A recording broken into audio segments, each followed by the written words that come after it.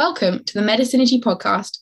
I'm Imogen, a 16-year-old A-level student here to bring you the best people with knowledge and insight on how to get into med school, how to become a doctor, and to help you decide whether a career in medicine is for you.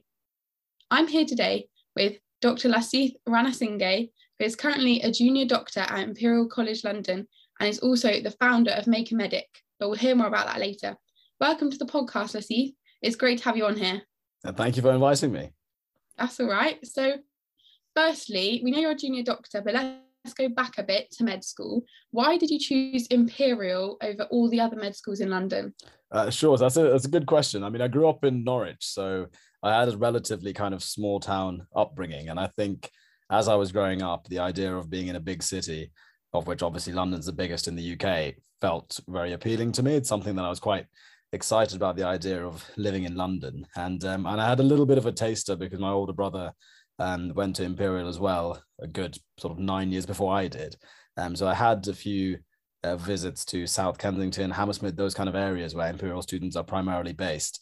And I just loved it. I really loved how sort of, diverse and big and rich London was and how there was so much stuff to do there.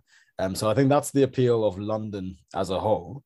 And then Imperial more specifically, I think I was quite sort of indoctrinated from a young age because my brother went there as well. So when I was probably about, can't remember how old I was, probably about 10 is when my brother went to Imperial. So I felt like I had some sort of insight into life at Imperial for quite a long time whilst I was growing up. And I always sort of saw it as this, amazing place to go and study. So when I was applying, I primarily applied for London medical schools. And I ended up getting offers from Oxford and Imperial. And in the end, I chose to go to Imperial just because I felt like the course structure was more sort of complemented my skills and the type of learning that I like to do a lot better than the sort of more essay-based formats at Oxford. And I think the other big thing you need to consider when you're deciding on medical schools is the fact that you're actually spending a good 5-6 years of your life in a place. So it's all good looking at, the league tables and all of that type of stuff. But in reality, the thing that's going to make a difference is how you feel in that city or that town or wherever the med school is. So that all sort of came together. And I just felt as soon as I got my Imperial offer, I just knew that's where I wanted to go, basically. Oh, that's brilliant. It's really good. I have spoken about that before, about how it's really good to enjoy the place you're doing your degree because it is Absolutely. So long. You need to enjoy the place. Exactly. Yeah, I think that's just such an important part of it as well. I think when people are in sixth form, you sort of end up in a bit of a bubble. And I suppose most people haven't lived in that many places at that age. So it seems a bit abstract trying to figure out what it will feel like to live in all of these various different cities and places. And it's more sort of tangible to think about, course structures and the stuff that you're a bit more familiar with, really. But in fact, I think the biggest determinant of your overall happiness at med school will be the place that you're in and the type of people that you're around. Yeah, definitely. I mean, I haven't gone through it, so I haven't got the experience, but I can see that that's really, really important. And you mentioned a bit about course structure there. Could you kind of explain what the course structure is like at Imperial? Sure. So bear in mind that I started med school in 2014 and finished in 2020. And during my time there, they did slightly change the course. I think the content is more or less the same. It's just the way that it's delivered has slightly changed to adapt to sort of new evidence-based methods of teaching. But in reality, the thing that I liked about Imperial was that it's pretty science-focused. And whilst I was at school, I mean, I did 3 sciences and maths for A-level, and I really enjoyed it. So I wanted to have a pretty robust foundation in terms of preclinical medicine, how the body works, how the various systems interact with each other before entering clinical school. And so I felt like that was something that really appealed to me in terms of the Imperial course structure, the fact that they were very science heavy. They went into detail about how everything works. And a lot of the time people do say, oh, you know what, you don't need that to be a good doctor. And fair enough, like each to their own. But I also think med school, it's also about sort of satisfying your sort of intellectual curiosity as well. And some people just like learning all of that sciencey stuff. And whilst you're learning it, it's really interesting, keeps you stimulated. It introduces you to a new sort of way of thinking as well. And it develops certain skills that may be of use to you going forwards. Because of the 300 people in my year group, fair enough, the majority of them probably won't be particularly interested in, molecular biology and all of that kind of very specific stuff that can be a bit hard to wrap your head around. But realistically, there'll be one or two people who end up being, the world leads in molecular biology in the future, and that's going to be where their story started. So I really like the fact that I got a pretty broad exposure, and quite a deep exposure actually, to a lot of science stuff in the first couple of years. And the other factor was also just where Imperial is based. It's in West London. It's a very diverse, culturally diverse and demographically very diverse part of London. And I knew that I'd be doing placements in some amazing hospitals and seeing a variety of different diseases and types of patients and types of socioeconomic situations to have to deal with. And I felt like that would likely make me a more sort of versatile doctor going forwards. Okay, that's really good to know, actually, because a lot of people I speak to say, I really want lots of clinical practice, and it's good that you get your clinical skills in, but hearing more about the kind of actual knowledge and science, as you say, that's really interesting to hear that Imperial does that. So anyone listening in that wants to know more about the academic kind of learning side, then listen into this. Exactly. And I think the main bit of advice I'd say is that I think when people are in sixth form or they're just starting med school, they are really, really eager to get their stethoscope around their neck and start to feel a bit like being a doctor. But to be honest, like all of that is pinned upon having the kind of knowledge and skills to be able to actually perform that job, to offer advice, to make diagnoses, etc. So it's almost a bit like, sort of like Karate Kid, like in some sense, where you have to spend quite a bit of time just going through the motions and building your knowledge and building your skills before you can actually put that into action. And it is kind of exciting, when you go and you can speak to patients and ask them various questions. But I personally found that I quite liked the fact that we spent a little bit of time developing a pretty solid knowledge base, so that when I went into hospitals, I felt like I had a better understanding of what was going on. And when I had conversations with doctors and they explained to me what is going on in a certain patient, it all made a lot more sense to me. Whereas if I did that in first year, it would all have just gone straight over my head. That makes total sense, actually, because it is all good and well being there, but if you don't understand a thing anyone's saying, exactly, then it's a bit pointless, isn't it? Absolutely, exactly. You mentioned there a lot about London and what it's like. So how have you found doctor life in London? I've honestly absolutely loved it. It's been a lot of fun. I decided to work in the same hospitals that I'd actually done placements in during med school, just because I was so fond of Imperial and I liked the area of London. I liked the hospitals as well, so I decided to do a foundation program in these hospitals, and I've really enjoyed it. I mean, I love seeing lots of different types of people, and you really do see a cross section of society when you're in these West London hospitals. So that's one thing I've really enjoyed. From a social perspective as well, I was lucky that quite a few of my friends stayed either in London or in Brighton, so sort of in the southeast area. It was quite easy to see them more or less on a fortnightly basis. So it meant that I had a pretty good sort of social balance as well, and I was able to see my friends quite often. And all of those things do add up really, because you have to learn how to manage your time a little bit differently when you start working. But fortunately, the stars sort of lined up fairly well in my case. And I was able to enjoy the work that I was doing and also have the luxury of being able to see my friends and have a decent social life as well. That's really good. The other people on my podcast that have been to London unis have all said it's very busy. You can meet a lot of people. There's always something going on. So it's good that you agree with that. And absolutely, yeah, it's the best place for it. Yeah, totally. And you were saying about diversity as well. So I live in Exeter and it is not very diverse. So that would be a very good aspect of London, because I think Exeter needs that a bit more.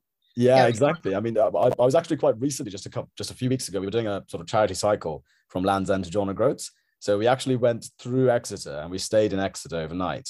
So yeah, it's a lovely, lovely town. We had a really nice evening there. But I completely understand it's a different sort of demographic that you see in a place like Exeter compared to West London. Yes, totally. And so now that you are a doctor, you've been through med school, you're my first doctor for the podcast, so thanks for being here. But what were your expectations going into your foundation years? That's a good question. I mean, it's actually a bit difficult for me to answer that question at this point, because it's amazing how quickly you lose touch with how you are feeling at a certain point, if that makes sense. Because now that I've worked for 2 and a bit years, like I feel relatively confident just in my general clinical practice, and it's weird to recall a time when that wasn't the case, because you do grow sort of so gradually. It's a bit like watching a baby grow up day by day. You don't really notice the changes, but when you look at them sort of on day one versus day 700 after they finish 2 years, it's just a completely staggering difference. But you don't really notice it on a day by day basis. I think when I started working, I was really excited. It was a bit of a weird time to start working, because basically our electives at the end of med school got cancelled because of COVID. We sat our exams at home because they had to make everything remote.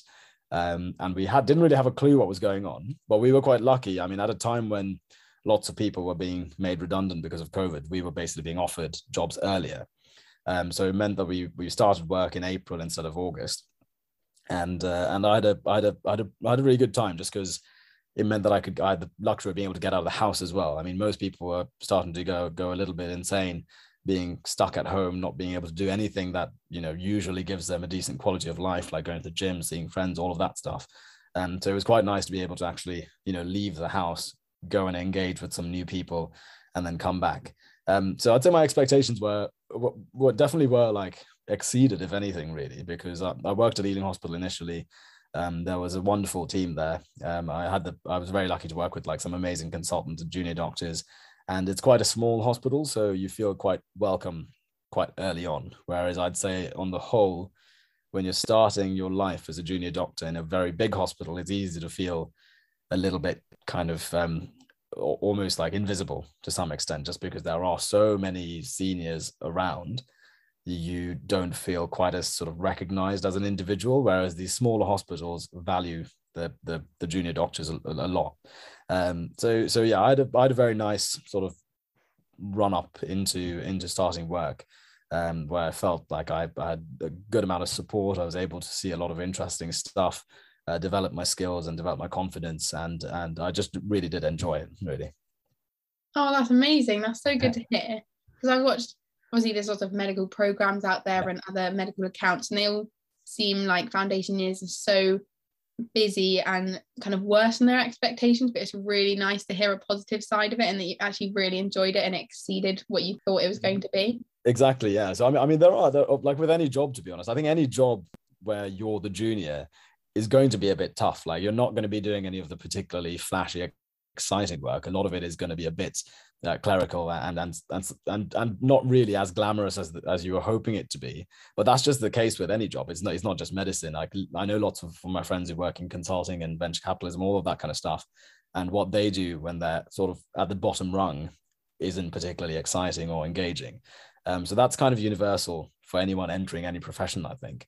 And there are obviously tricky bits like, doing long days and night shifts and dealing with difficult patients and things like that.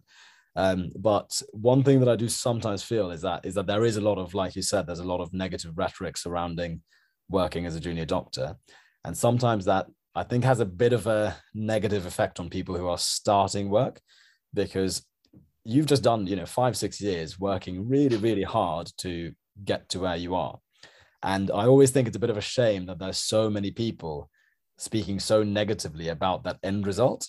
And then I think a lot of graduates end up going into medicine, going into their careers, expecting things to be bad.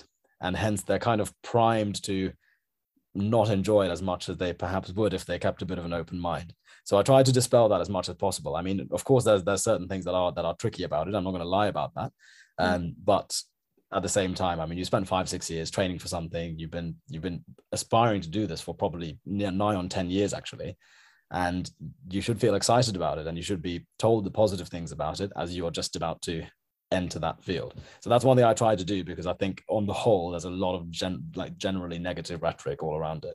I mean, it makes so much sense. You've spent so much time and effort doing this degree. Yeah. Why would you go into the actual job with such a negative mindset? Like, why would you do that? Exactly. Obviously, it's going to be hard. Yeah. And it's going to be hard, but don't be negative about it, because literally, what's the point? Exactly. Yeah. Honestly, I use the analogy of it being a bit like training for the Olympics, because like people will train for the Olympics for a good 6 years. And at the end of that, when you're just about to start the Olympics, no one goes up to you and is like, you know what, it's going to be a tough waste of time. You're going to be miserable. No one ever says that. You should be excited about the fact that you're finally doing something you've been training for and looking forward to this entire time. So that's what I try to do when I speak to anyone who's getting towards that stage, to try and neutralize some of the negative rhetoric that surrounds it. Yeah, that's a really helpful way to think about it. And so, what was your original reason for wanting to go into medicine? So I'd say there wasn't anything particularly specific, to be honest. I mean, my parents are both doctors, so from a young age, I had some exposure to just the medical profession as a whole.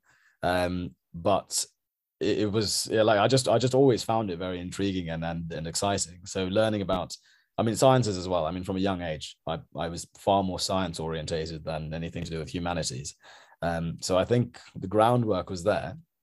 And then I think just hearing about this type of stuff that my parents did, and even just, simple things like watching TV shows about doctors, like all of it seemed like something that I was quite interested in, as something that would probably click quite well as well, because I felt like my skill set was geared towards things like biology and chemistry, and I was also interested in the actual job that doctors do, and the type of skills that you need to be a good doctor. And I felt like all of that was kind of compatible with my own personality and my strengths. So so it was a very sort of gradual thing. At no point did I even consider anything else. I wasn't at a sort of fork in the roads. I felt like it was almost just a given that I was going to apply for medicine, just given what I was interested in at the point when I got into sixth form, lower sixth. So yeah, I wouldn't say there was any sort of sort of epiphany type moment. It was just a gradual sort of build up of my interests. Okay, I guess that's probably quite common actually. If you've come from a family of doctors, it's like, well, I like what my parents are doing, why not carry on? Exactly, yeah. But have you ever kind of had any doubts along the way? Because obviously it is so intense and a lot going on. Have you ever thought, what on earth am I doing? To be honest, like I genuinely don't think I have, and I'm lucky to say that. I mean, there are some days where you're like, oh gosh, this is a bit miserable or a bit difficult or whatever. But I think on the whole, I think the issue is that whenever anyone has a negative experience, so whatever it may be, like a patient getting agitated at you or being told off by a senior or something like that, that instinctively, like evolutionarily, we're designed to like prioritize fear in our memories, and we seem to recall those instances far more vividly than all the nice things that have happened. So I think that's why sometimes there's this kind of build-up of negative energy in your job and in sort of job satisfaction as a whole. But I'd say on the whole, I really do relish those positive moments when something good happens. When I make a good diagnosis, or I explain something to a patient and they feel very reassured. I managed to do some sort of skill to a relatively decent standard. Like all of those like little wins, I'd like try and cherish those as much as possible, because I think you actively need to like reflect on those moments, because those don't necessarily stick in your mind quite as avidly as the negative moments, as sad as it may seem. So I've on the whole, like there's never really been a point where I've felt like, what, gosh, I'm sick of this. And there's certainly been times that I've been quite tired, like if you've done quite a lot of shifts all at once. But I think now especially people are getting to grips with the idea of medicine being a job rather than being someone's life, if that makes sense. So, for example, at the end of F2, I'd say the vast majority of doctors at this stage, certainly the vast majority of doctors I know, will take an F3 year, just because it gives you time. You can do locum shifts. You can pick a specialty that you're interested in and do like a 6-month post in it. It gives you a bit of flexibility, and it gives you a bit of time to just think about what you really want to do, and think about, what else do you enjoy in life and what do you want to prioritize before taking that next step and going into some sort of specialty training. So I feel like the way that things have been arranged thus far, I've been very happy with my job as a doctor, and I wouldn't have it any other way. That's brilliant that you're so positive and very, very focusing on the good and the little wins, as you mentioned, and looking forward. And you also mentioned there about specialties and potential F3 years. Yeah. Could you explain what foundation years are to anyone who doesn't actually know? Of course. So at the end of, in the UK, after you finish your medical school time in medical school, you basically automatically get enrolled in the foundation program, which is 2 years long. And it could be basically anywhere in the UK. You do apply for certain deaneries and areas based on your preference. And there's a number of factors that go into where you actually end up. But after you've done the F1 and F2 year, which usually consists of 6 4-month rotations in a variety of specialties like medicine, surgery, obs and gynae, psych, whatever it may be. At the end of that, or I suppose during your F2 year, you can decide to apply to specialty training. So usually I'd say there's sort of three chunks when it comes to the journey from being fresh out of medical school to becoming a consultant. So the first chunk is foundation years. The second chunk is sort of like early specialty training, where you kind of narrow your focus a little bit. And so, for example, you're doing medicine, or you're doing surgery, or you're doing anesthetics. And then after you've done that, you can narrow it even further and do another sort of 5 to 8 years of, let's say, colorectal surgery instead of just surgery. So that's sort of how the bottleneck works. So at the end of F2, a lot of people are just taking a year out of training where they're technically not in a training program and they're not sort of climbing any sort of ladder, so to speak. But in that year, people can spend it in very different ways. So I, for example, I'm just doing sporadic locum shifts, which means that I just pick up shifts in A&E or ICU in the places that I've worked before. And the benefit of that is you tend to get paid more per shift. I'd say the downfall is that it's a bit less consistent. So I only ever book my shifts a couple of weeks in advance. But it gives you a bit of flexibility. So I can work 2 or 3 days a week, make a decent amount of money, save up a little bit. And then the plan is to go traveling later on in the year and work on my charity as well. So that's one way of spending it. A lot of people do also use it more for kind of portfolio building purposes. So if there's a specialty they're interested in, which they didn't actually get a chance to do during their F1 and F2 years, they can apply for sort of a single 4 to 6 month post in a certain job, in that job, and get a bit of experience under their belts before applying the following year. That's a really great explanation. Thank you. I've learned a bit there as well. That's really interesting. Thank you. And you mentioned about specialities. Do you have any speciality for yourself in mind? Or are you just kind of going with the flow at the moment? Yeah, so I mean, I've sort of slightly changed my mind quite recently. So I think when I was in F1, I mainly realized that I just love medicine as a specialty. So medical things like respiratory, cardiology, gastro, all of that stuff, far more than anything surgical. But then in my F2 year, my two main placements were A&E and intensive care. And I just realized I really enjoyed A&E. I don't think I want to do that long term, but I would quite happily do another job in it.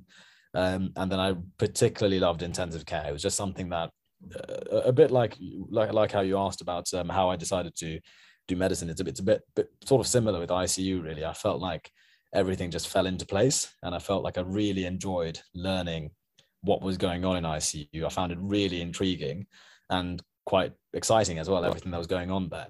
So I think my long-term plan is to do intensive care.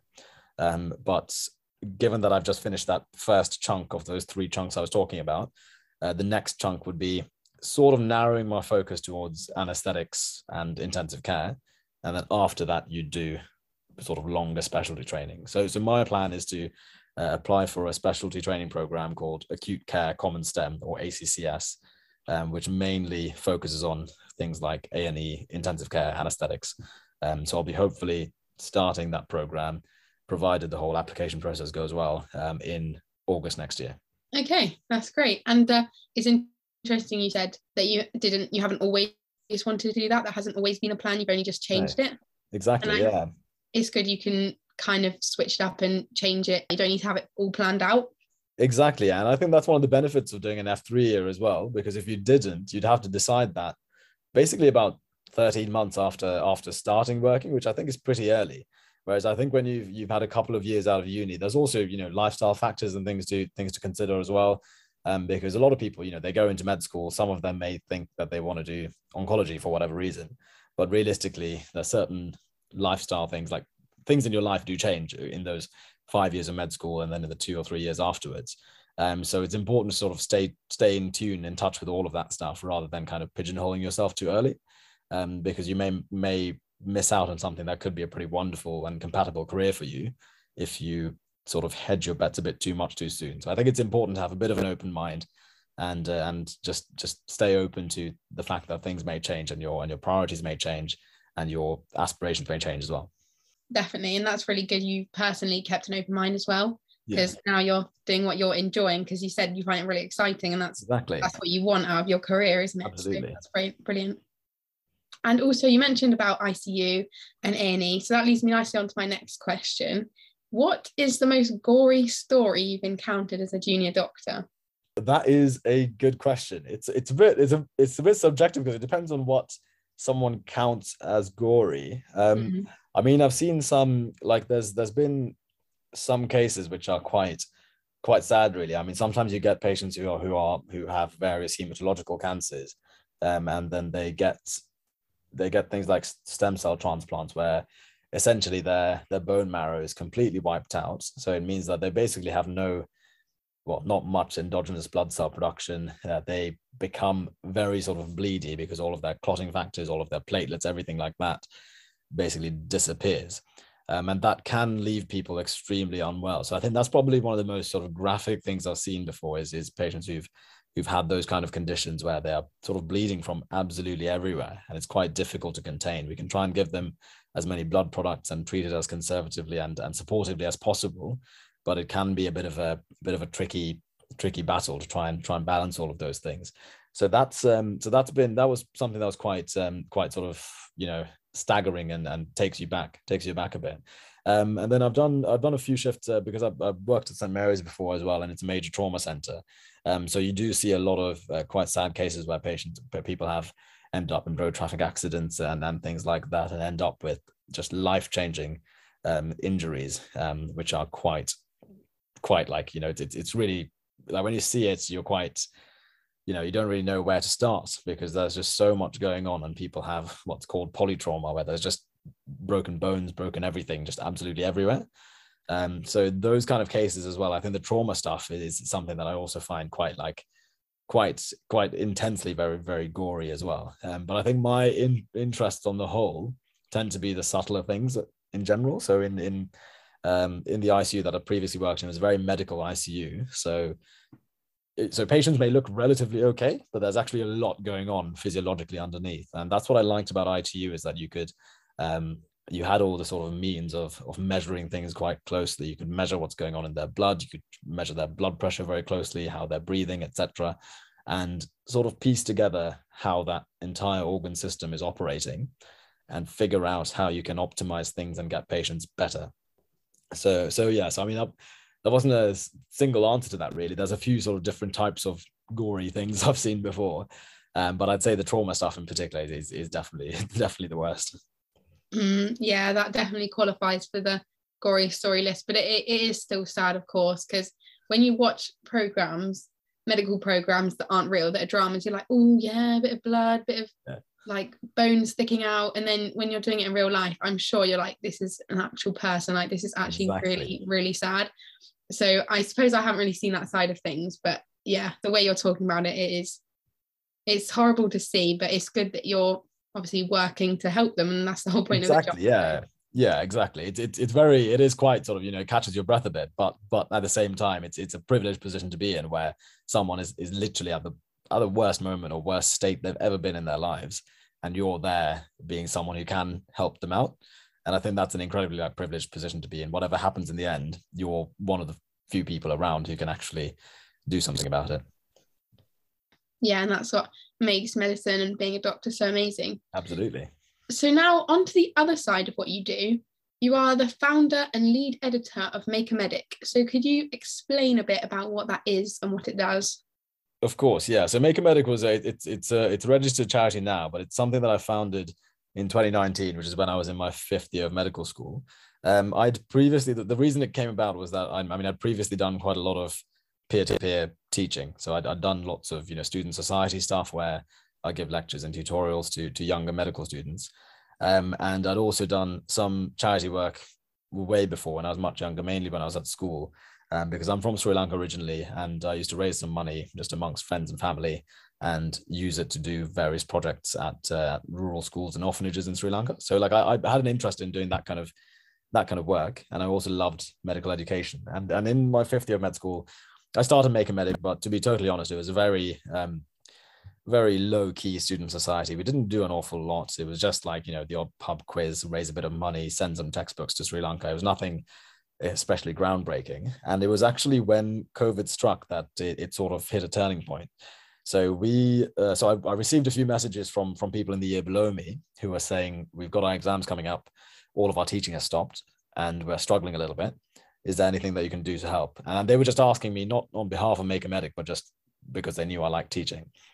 So then I just thought, I've got loads of time on my hands. It was COVID. I'd go to work, but in the evenings, none of us were really doing anything much. So I used that time to develop some video tutorials, some slide decks, like basically just create a bit of a library of medical educational resources. And then eventually the penny dropped that I could perhaps do a few events where I run a course for medical students at an affordable price, and raise some money for Make a Medic, and then use that money to invest in some sort of project abroad. So the way that Make a Medic works now is that we produce courses and online resources for medical students, and we always market them at what we consider to be a very affordable price. So usually 15 to 20 pounds or something like that. Because we never want, like, obviously we want to raise as much money as possible, but we don't want that to come at the expense of a medical student. We don't want any medical student to think, you know what, that's too high a financial barrier, I won't be able to access those resources. So we create all of this stuff, and we prioritize it being high quality. And sort of going back to the point I mentioned about why I chose Imperial, I like teaching stuff sort of from the ground up. So rather than just rote learning things for the sake of exams, I like to try and explain things as best as possible. So the kind of mechanistic knowledge is instilled in the people who are watching these videos and going through these courses. So we raise money by doing that.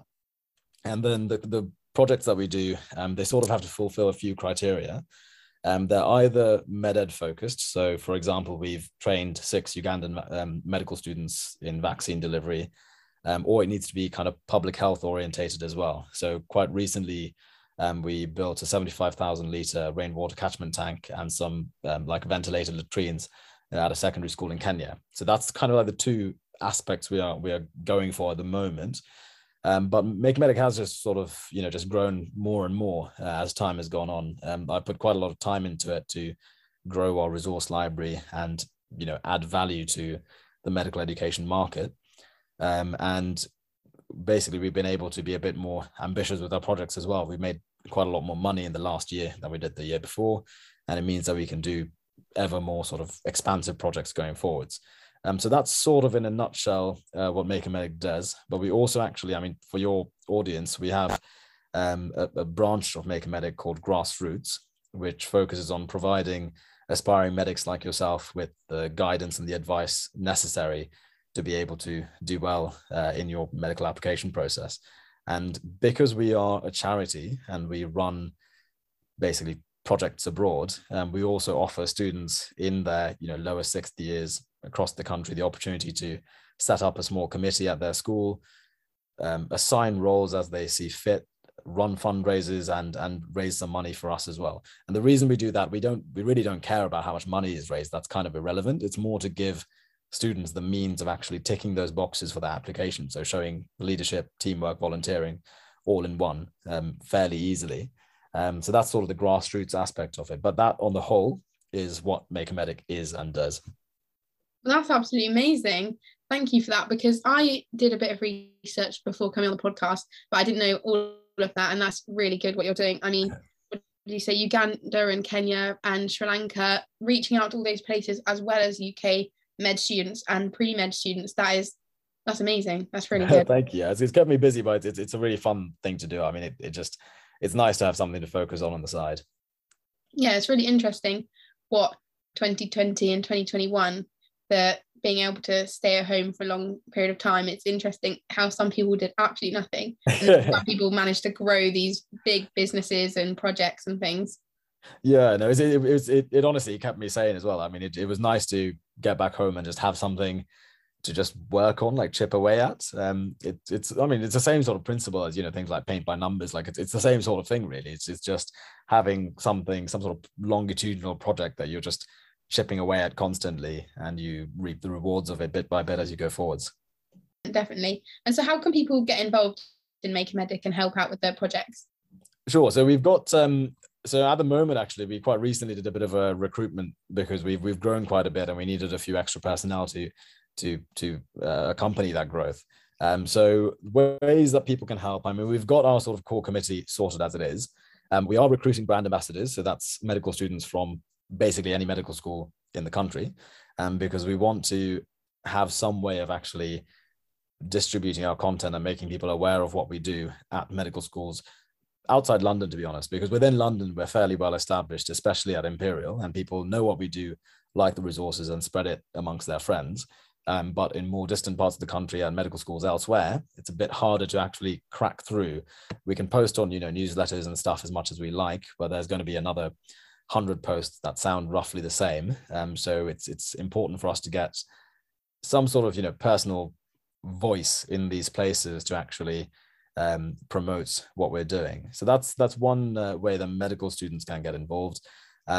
As for school students, I mean, we're just launching this whole grassroots satellite program. So we're trying to reach out to, teachers, I suppose, in the first instance, at non-fee paying state schools across the UK, and sending them essentially like a fundraising pack. So it's just a PDF which lists how we actually run this. It's very, very sort of self-sustained. I mean, we give the support and the guidance necessary, but the idea is that a few students who want to do medicine will get together and be like, okay, let's set up this committee, ask their school for permission to run a cake sale or non-school uniform day or whatever. We give them, the branding materials needed if they wanted to print stuff out. And then they can raise a bit of money, get a letter from us at the end of it being like a thank you letter, essentially explaining what they've done for Make a Medic. And being part of the scheme also means that you get access to the doctors that are within Make a Medic. Will be able to run sort of quite small group sessions, intimate sessions, explaining what life is like as junior doctor, giving all kinds of experiences, really. So that's something that's open to aspiring medics basically anywhere across the country. And if that's something that's of interest and you think your school or college would be interested in running such a thing, then I'd welcome anyone to get in touch, really, and we'll try and sort something out for them. Brilliant. And I'll put the link for Make a Medic in my link tree, so anyone listening, go and check that out now. And yeah, get involved. That sounds really good, being able to do it at school as well. Exactly, yeah. Brilliant. So finally, to finish off, what are your top 3 tips on how to get to where you are today? Oh gosh, okay. Top 3 tips. So one thing I would say, so this ties into everything I mentioned right at the start, is to not be too swayed by things that are sort of just said around you with regards to the medical profession, because I think there is a bit of a kind of negativity culture going on where it's almost the default to speak negatively about things. And I've had these conversations with my friends who are doctors, and they say that sometimes they feel a bit weird saying anything positive about their day because that just doesn't seem to be done. And I just think that's a bit sad. I think it's a bit sad that it's got to a point where the default is to be negative about the job, and it actually feels almost a bit weird to say anything particularly positive about it. So one thing I want to say is that, I mean, I personally have had a wonderful time being a doctor, and there's a lot of positives about it. And I think it's important to keep an open mind, be realistic about, the challenges that you'll face being a doctor, but then also there is just so much good out there as well. And it's a very privileged position to be in. So I think, just don't let other people sort of quell your enthusiasm is one big tip. The second one, this is quite a pragmatic tip, is actually just something I wish I started sooner, but it's just to read books, basically. That sounds like a silly thing to say, but it's something that I only really got into over the last, I'd say, 3 or 4 years. And I've just found that it's probably the single thing that has given me the greatest return on investment. So it can be books on whatever, like some topics that you're interested in. It could be, astronomy or economics or whatever. Or it could be fiction. It could be anything. I think the benefits are, if I had to quickly list them, one of them is that you just get so much better at organizing your thoughts and actually vocalizing as well, because you're constantly looking at words, you're processing words, and hence you just become better at managing the English language, if that makes sense. And so I found that by reading a lot, I got quite a lot better at like interviews, writing things, and that all really did help in the long run. I think there's just so many things to gain from it. And I think it's also nice to have something that you're learning about outside medicine. Of course, working as a doctor can be kind of intellectually quite exhausting, but I think it's almost a bit like going to the gym, where you don't necessarily work the same muscle group all the time. Sometimes you want to do something slightly different because it's good for you. and it also just still maintains like a level of activity which is good in the long run. So I really find it I really enjoy like reading about various other topics outside medicine, just because I feel like it just keeps my curiosity ticking away. It makes me feel like I'm sort of better able to relate to other people as well. So I really do think reading books is actually a really, really important thing. And I'd say the third and final point is mainly just about not comparing yourself too much to other people, because medicine can be quite a fiercely competitive field, with a lot of quite sort of type A personalities, and it can end up becoming quite unpleasant at times, especially when people are getting towards exams. You're all doing the same exams, and hence there is quite a obvious way of comparing yourselves. But in reality, it's a very individual thing. You're sort of just working against yourself more than anything else. And we all study differently. We all have different strengths. And at the end of the day, we all just want to be good doctors. So you're all running your races quite independently. And it's important to try and keep it that way and just focus on what you can do to better yourself, rather than worrying too much about what everyone else is doing. So I'd say those are my 3 main tips. That's so helpful. Thank you. That's such valuable insight and advice. So 1, don't be swayed by what other people say, because you don't want to be that negative foundation year doctor who comes home thinking, oh no, well, that was great. Positivity. You need to be really, really, you're in medicine, like, woo. Absolutely. And then number 2, read books. See, now my dad is going to listen to this and say, see, I told you, you need to read books, you need to read books. But it is so true. And the thing you said about vocalizing your thoughts, I think a lot of people around my stage and at med school, I'm sure, you find it very hard to vocalize their thoughts. They'll have something and they're just like, I don't know how to say it. So read books, guys. Then number 3, don't compare yourself to other people in your uni and in the medical field around you, which is so true with anything really, isn't it? And it's so easy to do, yet so damaging. So don't compare yourself. Yep, absolutely. Well, thank you for being on the podcast. It's been absolutely great to have you. No problem. No, thank you so much for having me. It's been a pleasure. That's all today from the Medisynergy podcast. If you'd like to hear the best bits from all the other episodes, then head over to the Medisynergy Instagram to find out more.